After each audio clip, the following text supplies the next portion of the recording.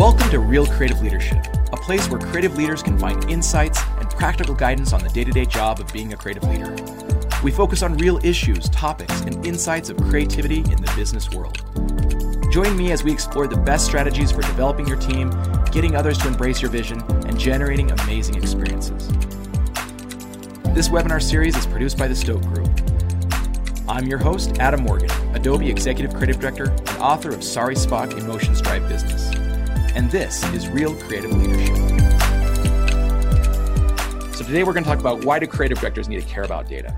I'm going to start with a story first that describes at least some context of this. So years ago, I was at a marketing conference, and there was a presentation, and the person who was presenting was a very prominent leader or president of an agency. And it was a big creative agency, and I'm not going to name names because I don't want to bring any attention to him, but he was up there presenting, and it was great. And he was sharing, here's all the cool, creative and TV spots and campaigns that we've created in the last year.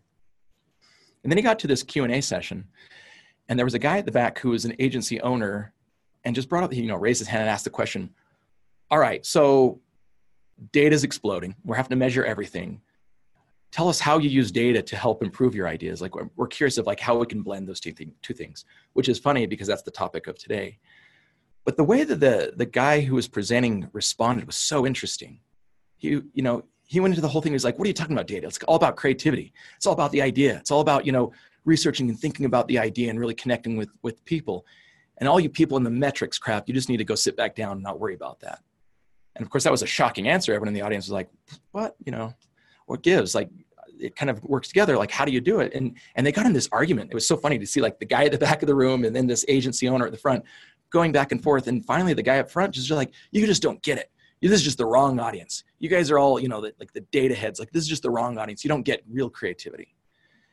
And afterwards I spoke with them and even the agency owner, and he was like, no, I wasn't trying to push his hot buttons. I was just really trying to get at, how do you connect the two? Because again, I think that we're going to talk about how they're totally connected. But what that illustrates is it's an old school mentality. I know growing up, at least for me in agency world in the 90s, data and metrics, it was, focus groups. And I agree, to a certain extent, whenever we try and test creative and put a number on it, it's really inauthentic and it needs to be organic. But at the same time, there's just this old school mentality that data is going to ruin our creativity, that data is going to hurt our, blue sky chance of coming up with ideas. And I don't think that's true. And we're going to talk about that a little bit more, but I wanted to set the stage with it. Because here's the truth. They don't have to be enemies. Like I said, many, creative directors respond with anti-data, anti-this, or even not even that. Maybe they're just oblivious to it. Maybe a lot of creative directors are like, whatever, that's what the account people do, or that's what the strategists do. They just tell me, and when it's time, I'm just going to create a thing, right? But it's really to your disservice if you don't understand, especially as a creative leader, we got to move beyond that. You really have to understand what data, and there's a lot of different types. We're going to talk about it in a minute of the different types of data, but find the right data and use the right data and to improve and help your creative. The truth is, some of you know, but I wrote a whole book called Sorry Spock, Emotions Drive Business. And it was all about my research for 5 years of trying to find out, how do I prove the value of creativity? And a big part of that is that balance of art and science, right? You can't live with just one. We can't just go all in on creativity, and you can't just go all in with data and logic. It really is the balance of both those things. And I'm not going to talk about that part of the book today, but just know they are not mutually exclusive. And I could give you a lot of proof to show why they're so integrated. This next thing I want to talk about is constraints. So if we've often talked about it in the creative pursuits that, blue sky, no constraints, no limits is actually really hard. There's an awesome story from Frank Gehry where, he was talking about his greatest challenge of his whole life. And he's, a famous architect, but he said, and I'm going to read this quote, when he had a house that he had to design with zero constraints, he said, I had a horrible time with it. I had to look into the mirror a lot. Who am I? Why am I doing this? What is this all about? It's better to have some problem to work on. I think we turn those constraints into action. So really, that's it. We have to put a box. Any creative brief that you've ever had. I know for me, I've had a few creative briefs where there are no constraints. It's do whatever you want. And it's worse because if you really think about the structure of creativity and coming up with new ideas, it's really saying, what am I working with? And then how do I overlay some new idea or cross-tabulate some new thought or, brainstorm some other little thing where I'm connecting two things. I think concepting and idea generation is all about new connections. That's really what it comes down to. And you can't make connections if it's only coming from one side. You really need both sides. So the answer is we need to embrace data and insights. Like we need to create those boxes. And I'm going to talk about what data helps us put good limits on there and insights that help create good ideas and better ideas, rather than looking at data as just a constraint and a problem and something that's frustrating you. There's another great story. This comes from Paul Zak. He's the father of neuroeconomics. And he was using data to help creative experiences. Let me just give you a little bit of backstory. So he was on a plane watching a movie, and he realized like he was really emotionally connected to this movie. And afterwards, it was about a certain cause. He would have given all sorts of money. So he went back to his lab and thought, how do I figure out how we understand, what's going on in the human brain as to what motivates people to actually give money? And so it's not that I'm trying to say like we need to hook up all of your customers to an EKG machine and try and figure out what's going on in their brain, but there's some good lessons we can learn from that study in terms of how we embrace data and how we create experiences that therefore move the business needle. So this is his formula. He came up with this idea of like there are two things that need to be present in order for you to have action, and that's attention and emotion. Attention, he figured that out by like sweat glands and heart rate to see if people were paying attention to the thing. And then he had to figure out how do we actually measure emotion in people. And we found out it was the vagus nerve, and that helps produce oxytocin. And so he could see the levels of oxytocin in patients, in customers when they were watching the different experiences. But we found out, and he could guess up to like an 82% accuracy, if these certain thresholds were hit in the lab, that people would take action. And so while we can't hook everyone up to a machine, what we can learn is this. We can follow this formula. We can say, okay, do we have attention? Which means, is there an anomaly? Is there something unusual? So if we created an insight or something from the data that helps us understand that customer and really know what they're thinking about, so once we have that anomaly, that insight, then we can capture their attention because that's something unique. And then the next step is we just need to wrap it in emotion. Like we need to create experiences that really tug at those emotional strings, not just like sappy emotional strings, but it could be humor or inspiration or insight, whatever that is. Wrap up that anomaly with that emotion, and that's like a powerful, powerful combination to create experiences that drive to action or that drive to people spending money on your products and services.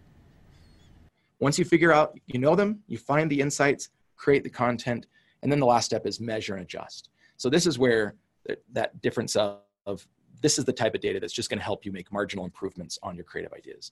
And it's not measuring the value of creativity. So let's be very clear on that. There's going to be a whole separate session that we're going to have on how do you measure creative ideas rather than focus groups or surveys or whatever it may be. We're going to talk about that. And there's a new model, I think, for that. But at this point, it's just really understanding, there certainly are going to be things like this is A/B testing, or this is like once you've put your stuff out into the world, how do I make it a little bit better? Do I change the button? Do I change this and that? Your UX or maybe some of the ideas aren't resonating. That's this step. So, in the past, we've gotten really lucky where we just send something out in the world and it either works or it doesn't. Today, we have a lot more help from different sources of tracking and measurement that actually help us get back on track. But again, I want you to remember to separate those two different chunks of data. There's data that helps us come up with ideas and insights, and then there's data that just helps with marginal improvement. And ne'er the twain shall meet, just make sure they're separate. All right, so let's talk about some of these different data types because there's so many out there. And one of the things is when I talk with different creative directors, since they're not a data scientist, which is understandable, there's always the question of like, what data are you talking about? I don't even understand the specifics of what type of data you're gonna talk about. So I wanna talk about some of those. So let's start with a few of them. First, and this is, by the way, overly simplistic. Some of you may be like, nice try, Admo. I already know all this stuff, and that's totally fine. I'm just going to go through some of the things that help organize it in my brain as far as what types of data are important to look at. And because there's so much more out there, like, whatever. We'll get into a lot of that. So the first category is demographic data. And this is really just basic information about the person. What's their age? What's their salary? Where do they live? A lot of this basic stuff that you'll probably get from, if you're buying lists from third-party vendors, that's what you're going to get. You're mostly going to get demographic data. And I want to be very clear, these are not insights. This is just the basics about the audience. And this is the stuff that, early 90s, that's all we had is just what's the basic demographic data. Helpful, but not really that great. The next category is psychographic. And psychographic is a lot more important. This is where it's like it gives a little more color of the person. Talks about their values, their attitudes, their interests, what are they into, their personality. And how do we get this data? A lot of this may come from surveys where they've said, here's some of the things that I think about. It may come from CRM data. If you're using, a sales team may have a conversation with a customer and they'll go plop in, some demographic or some psychographic information about a customer. And, there's also second party data on this as well, but it's like, this is really important data to help build that profile and really understand kind of broad strokes about your customer. But again, it's not the holy grail. It's again, just helping paint the picture. This last category for me is the stuff that's really critical in today's environment, and it's behavioral data. And what I mean by that is it's like, think about all the intent data that we have today, whether it's social data or it's, analytics on your website, or it's even predictive data. You're using AI to try and predict from your audiences what matters to them. So think about it in terms of behavioral data is the stuff that they're clicking on right now, the stuff they're responding to right now. And that's really important because it's good to know their demographics, their psychographics, what they care about, and those broad strokes. But then what about right now? What are they caring about? Because they could care about shoes, but they already bought a pair, and then you retarget them with an ad, and then it's too late. So it's really understanding them in the moment right now. And when you're coming up with ideas, especially if we're feeding personalized messages to people and we're trying to make sure we're building these profiles that we can act on in real time, behavioral data is where it's at. So look for all of that, a lot of that intent data, real-time data, all of that good stuff. I want to thank Stoke for producing this podcast. They do an amazing job of getting this out to all of you. And thank you for all of you for listening, whether you are coming to the webinar or listening later on the podcast. I appreciate it, and we will see you at the next episode of Real Creative Leadership with Adam Morgan.